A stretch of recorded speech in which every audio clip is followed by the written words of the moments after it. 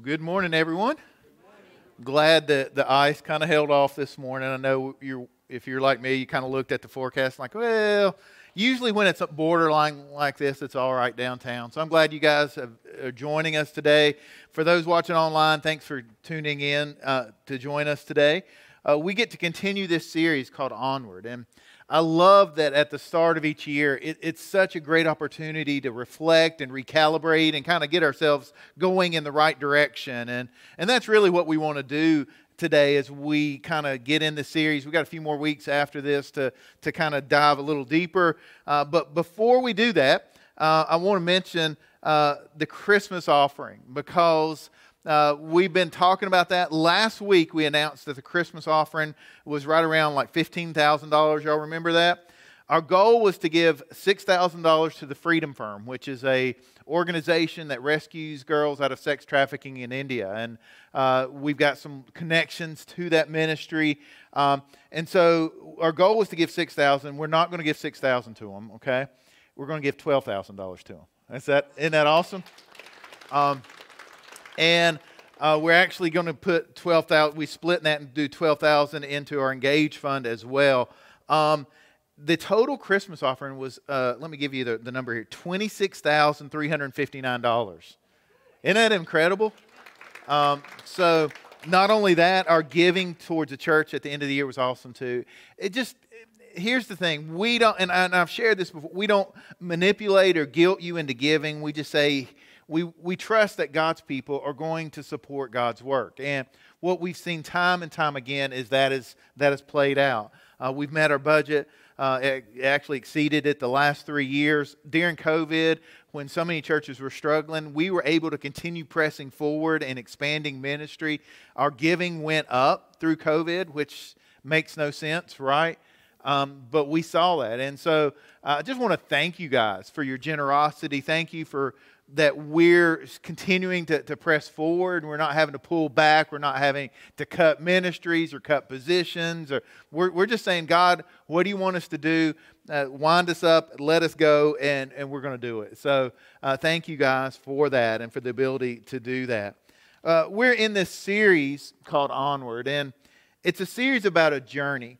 We're all on a journey. When you put your faith in Christ, when you recommit your life to Him, we start where we are, and then we allow God to take us where He wants us to be.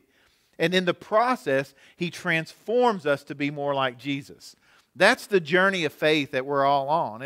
We're on this journey we're not quite where we need to be, but we have to trust God enough to let Him take us to where He wants us to be.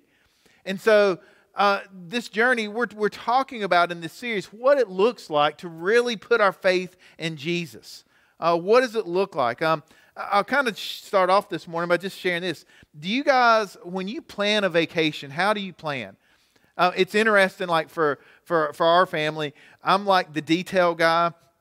So I like knowing like different opportunities and where we're going. My wife is like she's like getting us a place to stay. She's a ninja at it, okay? She can like find the perfect place to stay for our family. So she's good at researching Airbnb and Vrbo and hotels and figuring out the best place. And I'm like, I'm kind of focused, honestly, the truth be known, I'm focused on where we're going to eat each night. So I'm planning out the eating schedule, because that's what a vacation is all about, right? Forget the diet. I mean, when we get back, you got time to diet when you get back. But on vacation, we're going to find some good places to eat. And it's interesting because you come up with a plan, and you spend all your time you're asking your friends and you're posting it. We're kind of crowdsourcing our vacations now. Like we put on Facebook, like, hey, have y'all been to this place? What should we do? Where should we go? Where should we stay? And so we're getting all this information. We're making our packing list and our to-do list, and we're trying to have a successful trip. And now, I mean, we have the internet now, so it's so easy. Do y'all remember what it was like planning vacations before the internet? Some of y'all do. Or you actually had to pick up the phone and call places, or like call the Chamber of Commerce or the tourism departments, and they would send you these things called brochures. And that's how you planned your trip, right? Because you couldn't just go on Google and say, what's the best place to eat and wherever. I mean, you actually had to do some work. But it's so easy now but we can get overwhelmed with all the planning and all the time. So let me ask you this. All that intentionality, all that time we put into planning a trip, are we spending time on looking at our trip, our journey with Jesus? Jesus asked that we follow Him with that same type of intentionality. And you think of how serious we are about planning just a 2 or 3 day trip or a week-long trip. What about a lifelong journey with Jesus? Are we intentional about where we're going and what we're doing and how we're being transformed in the process? That's really what we want to talk about today. We're going to be in Luke chapter 14. If you got your Bibles, you can flip there. We'll be there in a minute. The verses will be on the screen if you're watching online or here. But if you got your Bible, we'll kind of be flipping through Luke 14. And Luke 14, really when we look at it, it's a call to turn over every area of our life and give the control of it to Jesus. That's what Luke 14 is about.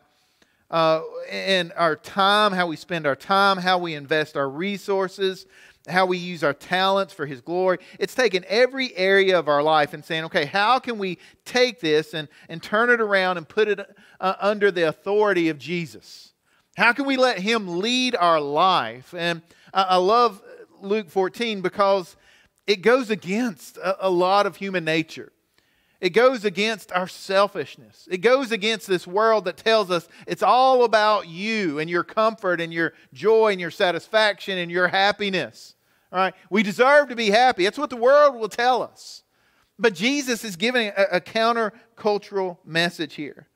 There's George Gallup who runs a kind of a poll company. They do surveys and he says this based on his surveys. He says he thinks that fewer than 10% of evangelical Christians could be called deeply committed.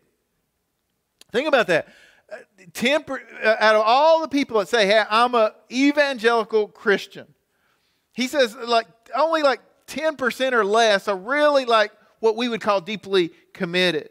He said most of those who profess Christianity don't know basic teachings and they don't act differently because of their Christian faith. That's a scary thought a little bit, that 10% of Christians, of people in a church, would be committed. George Barna, who does kind of the same thing, the type of polling, he says he found that almost half of evangelicals don't read their Bible once a week. We have Christians that say I'm a Christian, that say I'm a follower of Jesus, that say I'm even a disciple, but they're not in His Word. They're not really living their life any differently as a result, and that should scare us. Right? That should really convict us and make us evaluate our own life a little bit. Can I just tell you, if there's one single thing that you could do to really change your life, it's to get in God's Word. And what better time to do it than at the start of a year? We've got Bible reading plans on our website. You can go on the Bible app on your phone. There's all sorts of reading plans that you can do. I'm doing the 1-year Bible plan this year and doing it with some videos from Israel that kind of back up about the Holy Land. It's really neat. Last year I did the Bible Project where it had the videos that kind of explained each book of the Bible as you went. There's so many reading plans you can do, and some are shorter, some are the whole Bible, some are just the New Testament, but just getting in His Word. And the reality is we can't expect God to lead us or to transform us if we don't spend time with Him. If we're not in His Word, right? His Word is what convicts us, it's what teaches us, it's what guides us. He speaks to us through His Word. And so if there's one single thing that as we start the year that I could challenge you on is, are you in His Word? Are you in the Bible and reading and letting the Holy Spirit talk and challenge you? And so that's the one thing you can do. Let's kind of jump into the message this morning. And we'll start off with Luke 14, verse 1. And it just simply it starts off with this story about Jesus, and it just says one Sabbath. And that's important. This is on a Sabbath, right? When you're supposed to be resting, and Jesus went to eat dinner in the home of a leader of the Pharisees, and the people were watching him closely. Now, Jesus had a habit, he had a tendency to kind of do things that created a little controversy in the day and the time. I can tell you from being in Israel last year that on the Sabbath or Shabbat, right, that it's a weird thing. The streets are empty. The stores are all closed. Even the hotel we were staying at, they don't cook. I mean, they don't do coffee on the Sabbath because it takes too much work. I mean, they have to pre-prepare everything. It's just a weird experience to be in that because, they're just so strict about not working. All right. And here we have Jesus on the Sabbath in the home of a Pharisee. People are watching him. And the first thing he does, right, it's like he just throws out this bomb on the table. He throws out this conversation starter and says, is it permitted by the law to heal people on the Sabbath? All right. I don't know if you've ever been at a family dinner at Thanksgiving or Christmas, but it's funny if you just drop one of those political bombs on the table and just see where it goes. What do you think about our current president? Just say that and see what happens, right? That's kind of what Jesus did here. He just everybody's sitting around, he's like, so let me ask you a question. And he's just sitting back. Jesus just smiled I wonder where this is going to go. I wonder what controversy this is going to... And of course, they start arguing about whether it's lawful to heal on the Sabbath. And so then Jesus, what he does, he shares two parables just to make them think a little bit more. He gives one about exalting yourself at the head of the table. And before that, Jesus actually heals someone. And so, he's really stirring the pot here. And then he talks about not exalting yourself at the head of the table. Instead, you should be humble. Then he talks about having this feast where they invite everybody and all the important people won't come. And he uses it, he's talking about humility here. And so this is so interesting because right after this, we have a passage that teaches us so much about discipleship. And just like with the Pharisees, it goes against so much of what I think happens in churches today. So the first thing we got to establish this morning as we kind of jump in this passage and really get to the meat of the message, it's simply this. Jesus was not interested in being popular.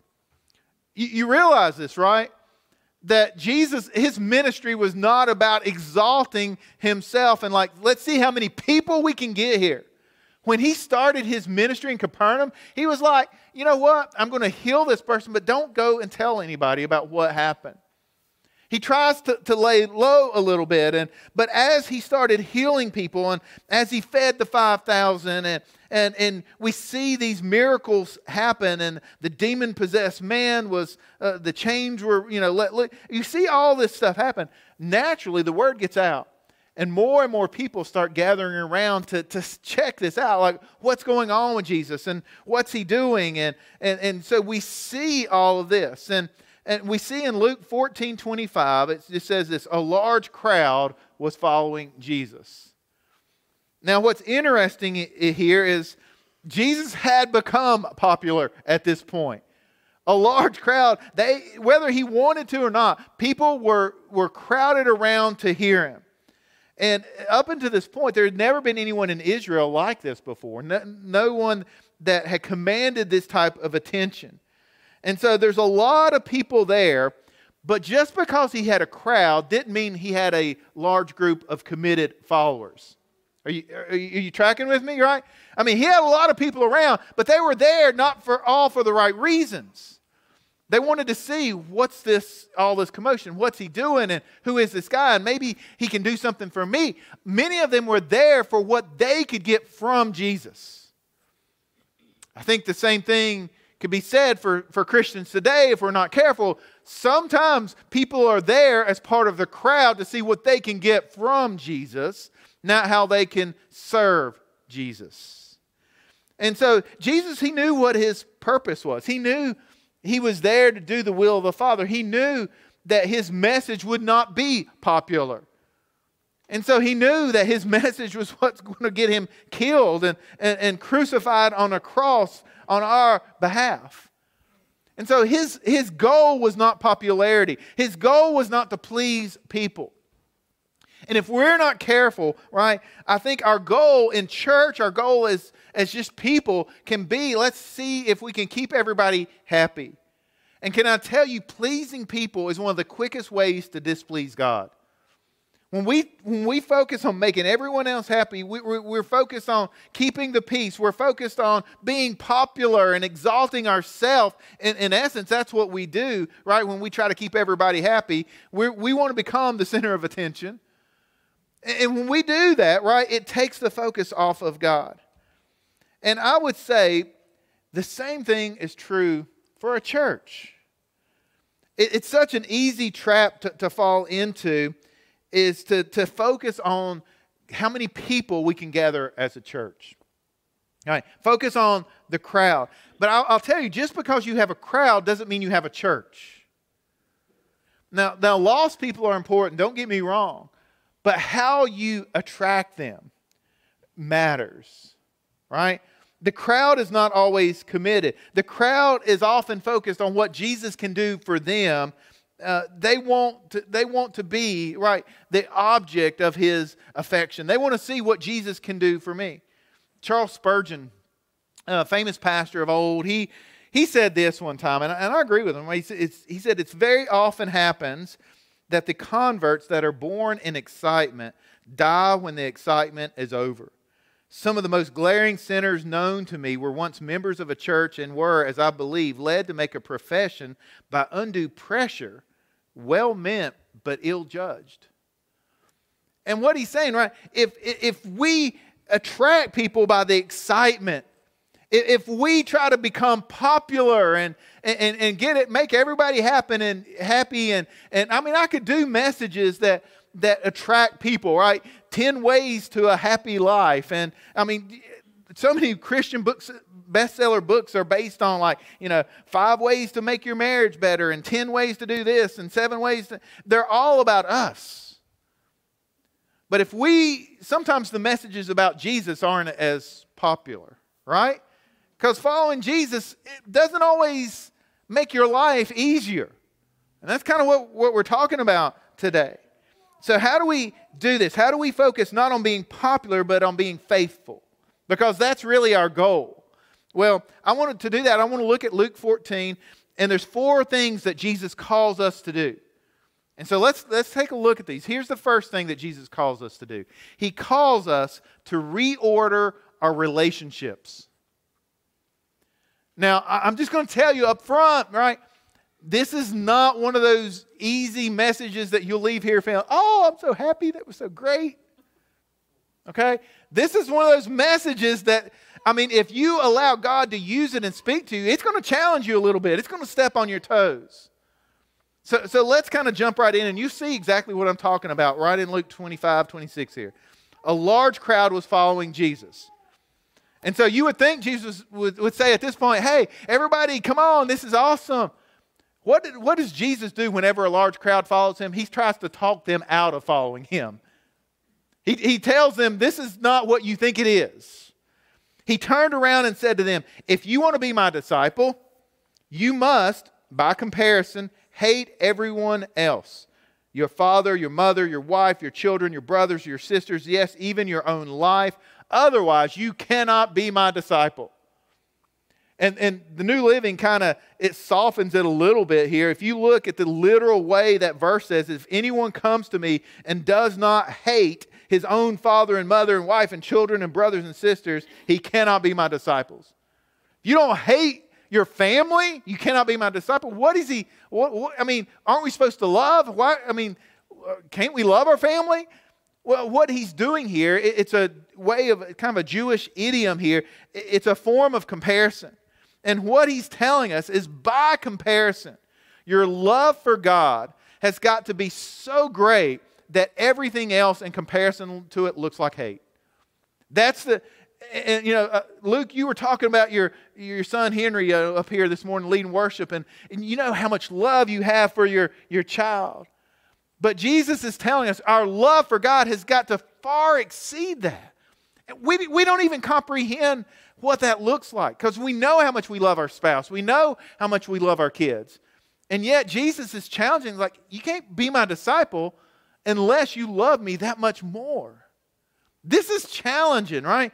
This is a challenge. You see, there's another passage in Matthew that explains the same thing. So this is not just a one-off occurrence with Jesus. He was telling people this. He says, don't imagine that I came to bring peace to this earth. I came not to bring peace, but a sword. All right? I have come to set a man against his father, a daughter against her mother, and a daughter-in-law against her mother-in-law. Your enemies will be right in your own household. If you love your father or mother more than you love me, you are not worthy of being mine. If you love your son or your daughter more than me, you are not worthy of being mine. If you refuse to take up your cross and follow me, you are not worthy of being mine. If you cling to your life, you will lose it. But if you give up your life for me, you will find it. This is so challenging to us, right? He's saying, and our world today tells us the exact opposite. Our world today says, it's all about your kids. Do anything you can, and your kids are the focus of your family. Our world today says, hey, if you have a happy wife, you'll have a happy life, all right? Our world today says, it's all about me. Let me do it. I deserve to be happy, right? You see so many people going through divorce. Why? Because I deserve to be happy. That's what the world tells us, all of these things.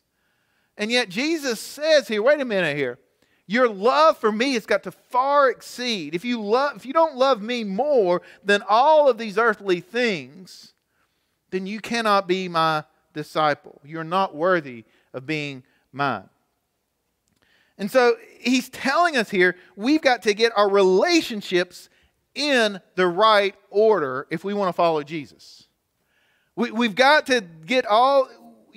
we've got to do this. And I'm telling you, right, this is not, I feel like churches miss this sometimes. In the 80s and 90s, we saw this big movement of building big churches, and the churches were all about, let's do as much as we can to get as many people as we can in the church and make them feel welcomed.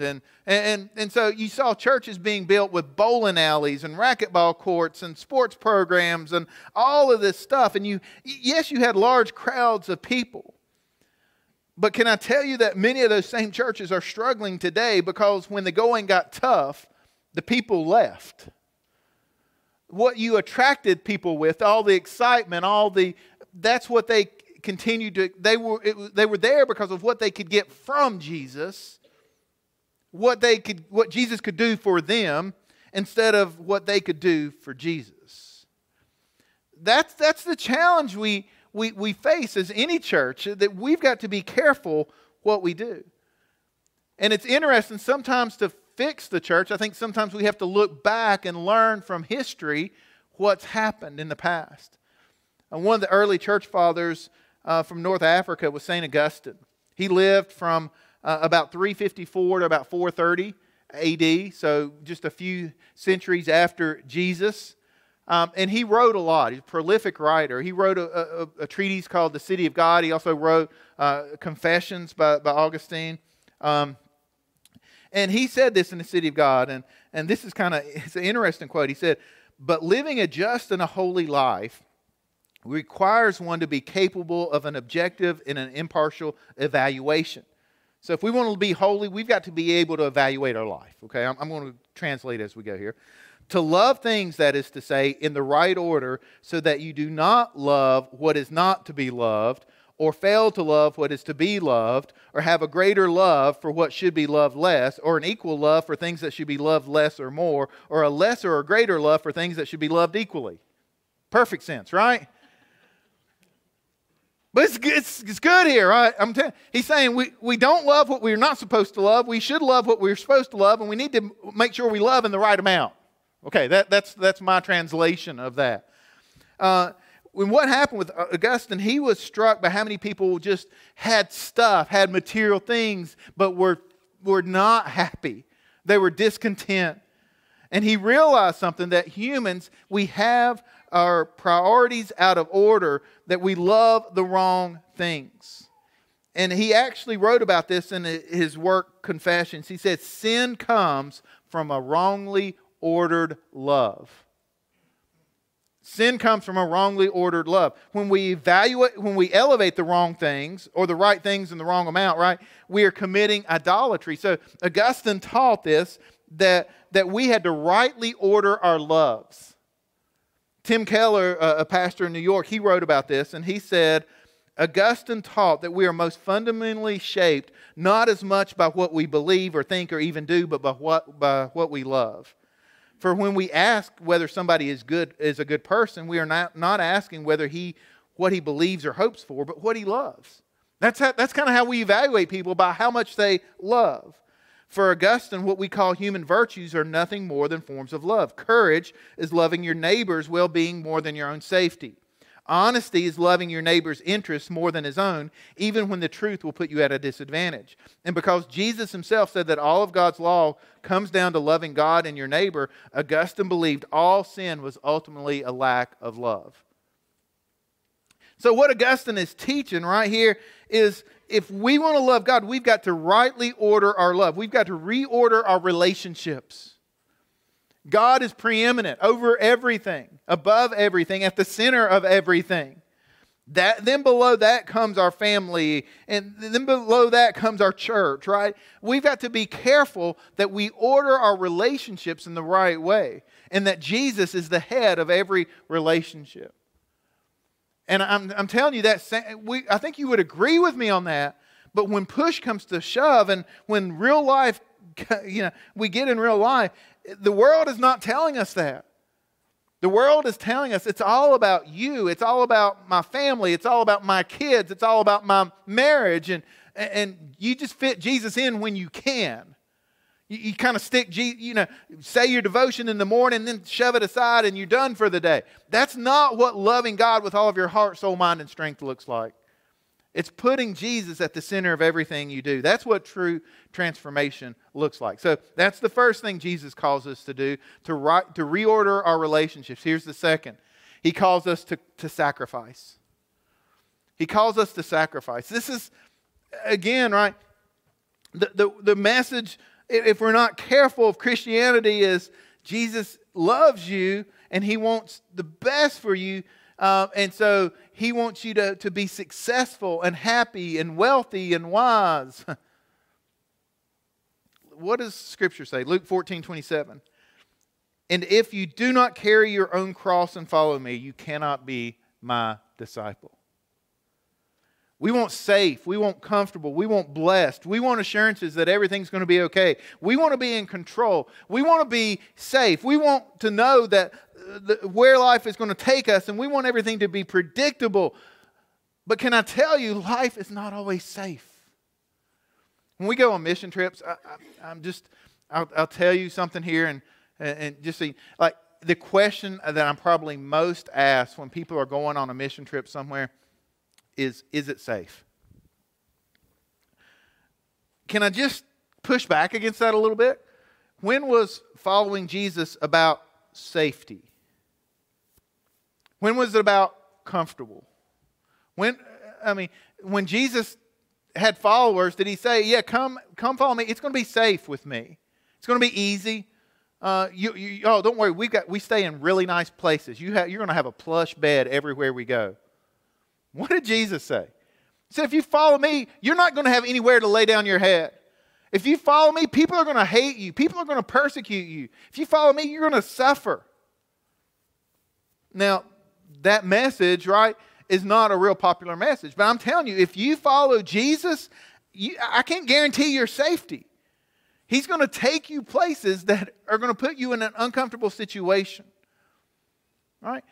We've had that question a lot with our homeless warming shelter. Is it safe? Well, the people are great, right? But is it safe anywhere you go? Is it safe at Walmart? Is it safe at the grocery store? Is it safe driving in your car down the road? Right? You watch the news every night, you find out we don't live in a safe world. If we follow Jesus, our goal is not safety, it's obedience. Our goal is faithfulness. Our goal is to follow Him wherever He calls us to go. What does the cross represent? When Jesus says, take up your cross and follow me, The cross represents death. When he shared that, he's telling people, if you want to follow me, your old way of life is gone. It's dead. You've got to lay it down. Luke 9:23 said, if any of you wants to be my follower, you must give up your own way, take up your cross daily, and follow me. He kind of expands on that, right? Give up. You've got to quit doing life your way. You've got to start doing life God's way. It means you have to sacrifice. You have to live differently. It means that since Jesus died for us, now we live for Him. Colossians 3 says it this way. It says, since you've been raised to new life with Christ, set your sights on the realities of heaven where Christ sits in the place of honor at God's right hand. Think about the things of heaven, not the things of earth. So we think differently. Our life is not about ourselves now. We're thinking about the things of heaven. We live in this world that wants the easy way out. We want quick results. We don't want suffering. We don't want hardship. I was thinking this week and preparing for this, and the book that just naturally came to my mind, I don't know if you've read it, kind of a deep book, but it's by a German theologian named Dietrich Bonhoeffer.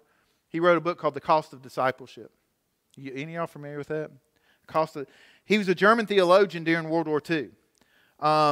And he pushed back against Hitler, so much so that he was imprisoned and later executed. He was executed in 1945, right before the collapse of the German government there. But he was executed for standing up for what was right.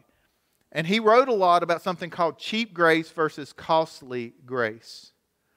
And so if you study him a little bit, you'll see that he was concerned because of cheap grace. And one way to describe this, it's been described, cheap grace is grace without discipleship, grace without the cross, grace without the living incarnate Jesus Christ. It's grace without the constant knowledge and hope of the life and death and the resurrection of Jesus Christ. And this is how he describes costly grace, though. He says costly grace is living our lives as Christians, following Jesus, even if it is costly to us. And from my perspective, I'm afraid that what he said is so true, that so many people follow Jesus as long as it doesn't get hard. As long as my feelings don't get hurt. As long as someone doesn't say anything to me that offends me. As long as it's convenient and fits in my schedule. It's cheap grace. Costly grace is following Jesus even when it's costly to us. It's sacrificing. It's understanding that what Jesus has called us to do is not easy. It's understanding the sacrifice Jesus made for us on the cross. And so it means that I'm afraid that so many people are not truly sacrificing anything for the sake of the gospel because they're more concerned about their own comfortable lifestyle. It's cheap grace. He went on to say, cheap grace is living as a Christian without attempting to follow Jesus. And when people are accepting cheap grace, they are taking the grace that God has granted them for granted. Martin Luther King Jr. said this. He said, Christianity has always insisted that the cross we bear precedes the crown we wear. To be a Christian, one must take up his cross with all of its difficulties and agonizing and tension-packed content and carry it until that very cross leaves its mark upon us and redeems us to that more excellent way which only comes through suffering. So what following Jesus, the cross leaves a mark on us. It changes us.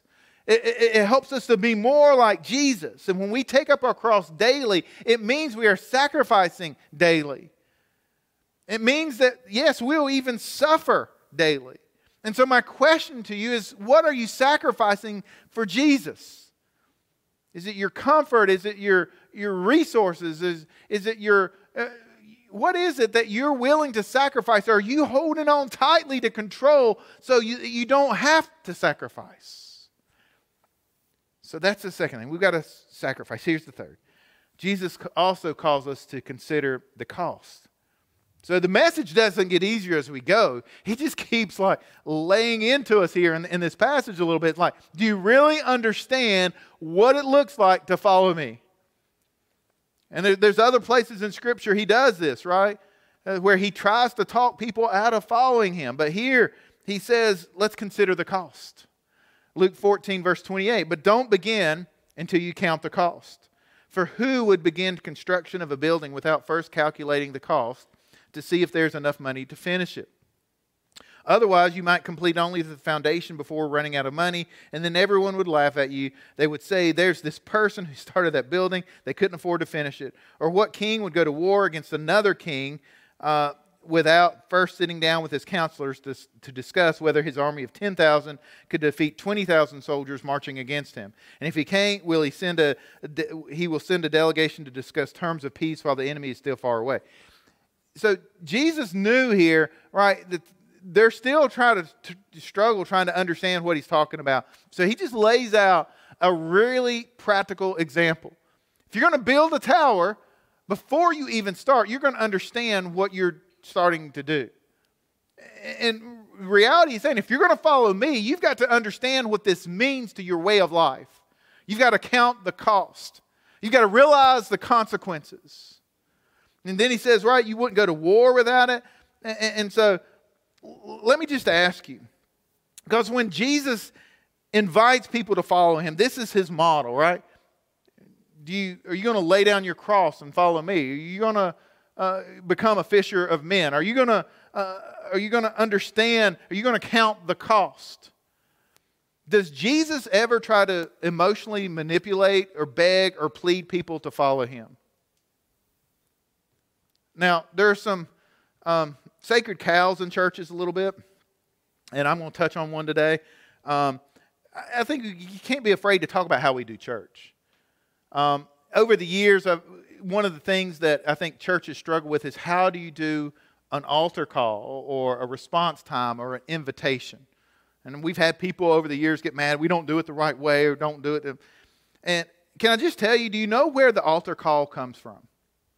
It comes from the 1830s. It was really where it got started with a revivalist named Charles Finney, a New York evangelist. He did revivals, and he started this thing where the front row, they would call it the anxious bench or the anxious seat. And so what they would do is they would bring people up to the front who needed to hear the gospel, right? And so the people, and they would like preach at them, right? And it would be a very almost a very emotional thing, right? That was the altar call, and they would try to get people to respond and get saved. And I read this. It said, the anxious bench was for those who had been so deeply affected by the preaching that they wished to be saved. They were promised with the anxious bench was that the individuals, by sitting there, they could come forward, raise their hands, kneel, they could receive salvation when they came forward. What was not realized at this time was by emphasizing these visual signs of conversion, many false conversions occurred. Instead, preachers were able to manipulate the emotions of the people to achieve the end of raised conversion numbers. And that was seen as a success. And so, and otherwise, that's kind of why it became popular. As a result, revival was replaced with revivalism. And now, I'm not against altar calls. I'm not against invitations, but I am against manipulation, and I am against the emotionalism of it. All right, I'm against this whole idea of this pressure that you've got to manipulate people in order to present the gospel in such a way to make it, oh, I want that. Jesus didn't do that. When Jesus presented the gospel, he laid it out, gave people an opportunity to respond, and he said, you either respond or he didn't go after them. He didn't chase them. He didn't manipulate them. He didn't pressure them. He didn't sing 20 verses of Just As I Am. Have y'all been in church services like that? And you still don't sing the third verse. I don't know what that is. You can sing it 20 times, but you skip that third verse. I don't understand it. But that's the manipulation if we're not careful. And so I'm just against that because Jesus, he calls us to count the cost. If you're going to follow me, here's the cost. It's not about emotion. It's not about what you get from the transaction. It's about laying down your life, picking up your cross daily, and following after Jesus.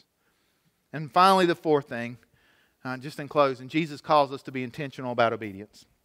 Luke 14:33 says, you cannot become my disciple without giving up everything you own.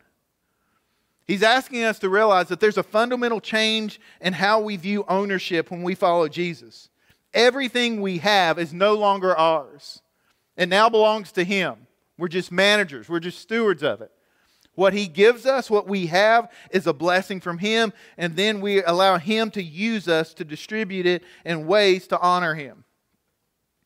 Our time, our talent, our resources, our money, everything in life now is about Jesus. Galatians 2:20 says, my old self has been crucified with Christ. It's no longer I who live, but Christ who lives in me. So I live in this earthly body by trusting in the Son of God who loved me and gave Himself for me. You see all this play out with the rich young ruler who approaches Jesus, and I don't have it on the screen, but Luke 18, you can go read it. All right. The rich young ruler comes up and says, Master, what must I do to follow you? I've followed the 10 Commandments since my youth. I've done everything that I'm supposed to do. Jesus looks at him and says, there's one thing you lack. Go and sell everything you have and then come back and follow me. And how's the rich young ruler? He walks away sad. He walks away dejected because he knew he couldn't do it. Jesus didn't chase after him. Jesus just gave him the opportunity. And he rejected Jesus. He knew that he couldn't let go of his stuff. Now, on the contrary, there's a parable in Matthew 13 that kind of describes the opposite response. The kingdom of heaven is like a treasure that a man discovered hidden in a field. In his excitement, he hid it again. He sold everything he owned to get enough money to buy the field. That's the opposite response. It's like, we find Jesus, and I'm so excited about Jesus that I'm willing to leave everything else behind and chase after Him. He goes on, Matthew 13, the kingdom of heaven is like a merchant on the lookout for choice pearls. And when he discovered a pearl of great value, he sold everything he owned and he bought it. What Jesus is asking us to do is to lay down everything, to renounce control of everything, to make Him the Lord of our life. So many people want Jesus to be their Savior, but not their Lord. When Jesus is Lord of your life, you're giving Him control. You're saying, you're going to come first in my life. And can I just challenge you, are you willing to let every other relationship fall under the control of Jesus? Are you willing to let all of your resources fall under Jesus? Are you willing to live your life and say, Jesus, whatever you call me to do, wherever you guide me to go, Lord, I'm going to do it. I'm going to trust you. It's not about my comfort, it's about your glory. This is the message of the gospel. Am I willing to surrender and make Jesus the Lord of my life? Now, I'm going to close today. I've just talked about altar calls and invitation. I'm not going to be manipulative. I'm just going to tell you, if you don't know Jesus, this is what it looks like to follow Him. The choice is yours. Are you going to trust Jesus? Is He the Lord of your life? So if you're watching online or if you're here, this is your opportunity to get things right with Him. I'm not going to manipulate you. I'm just saying this is what the gospel is about. It's a completely new way of life. The old has passed away. The new has come. You are a new creation in Christ when we put our faith and our trust in Him.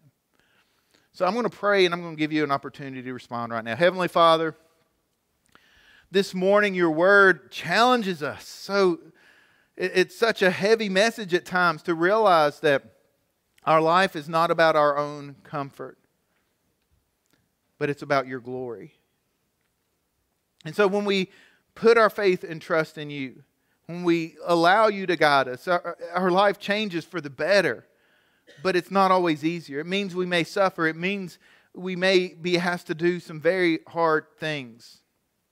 But it also means that you're going to be with us every step of the way. That we get to have an intimate relationship with the God who loves us and created us and wants to speak truth and life into us along the way. So, Father, I pray for those listening today and people here in this church today that they would be able to know that type of relationship. They would be able to know that you are their Lord and their Savior.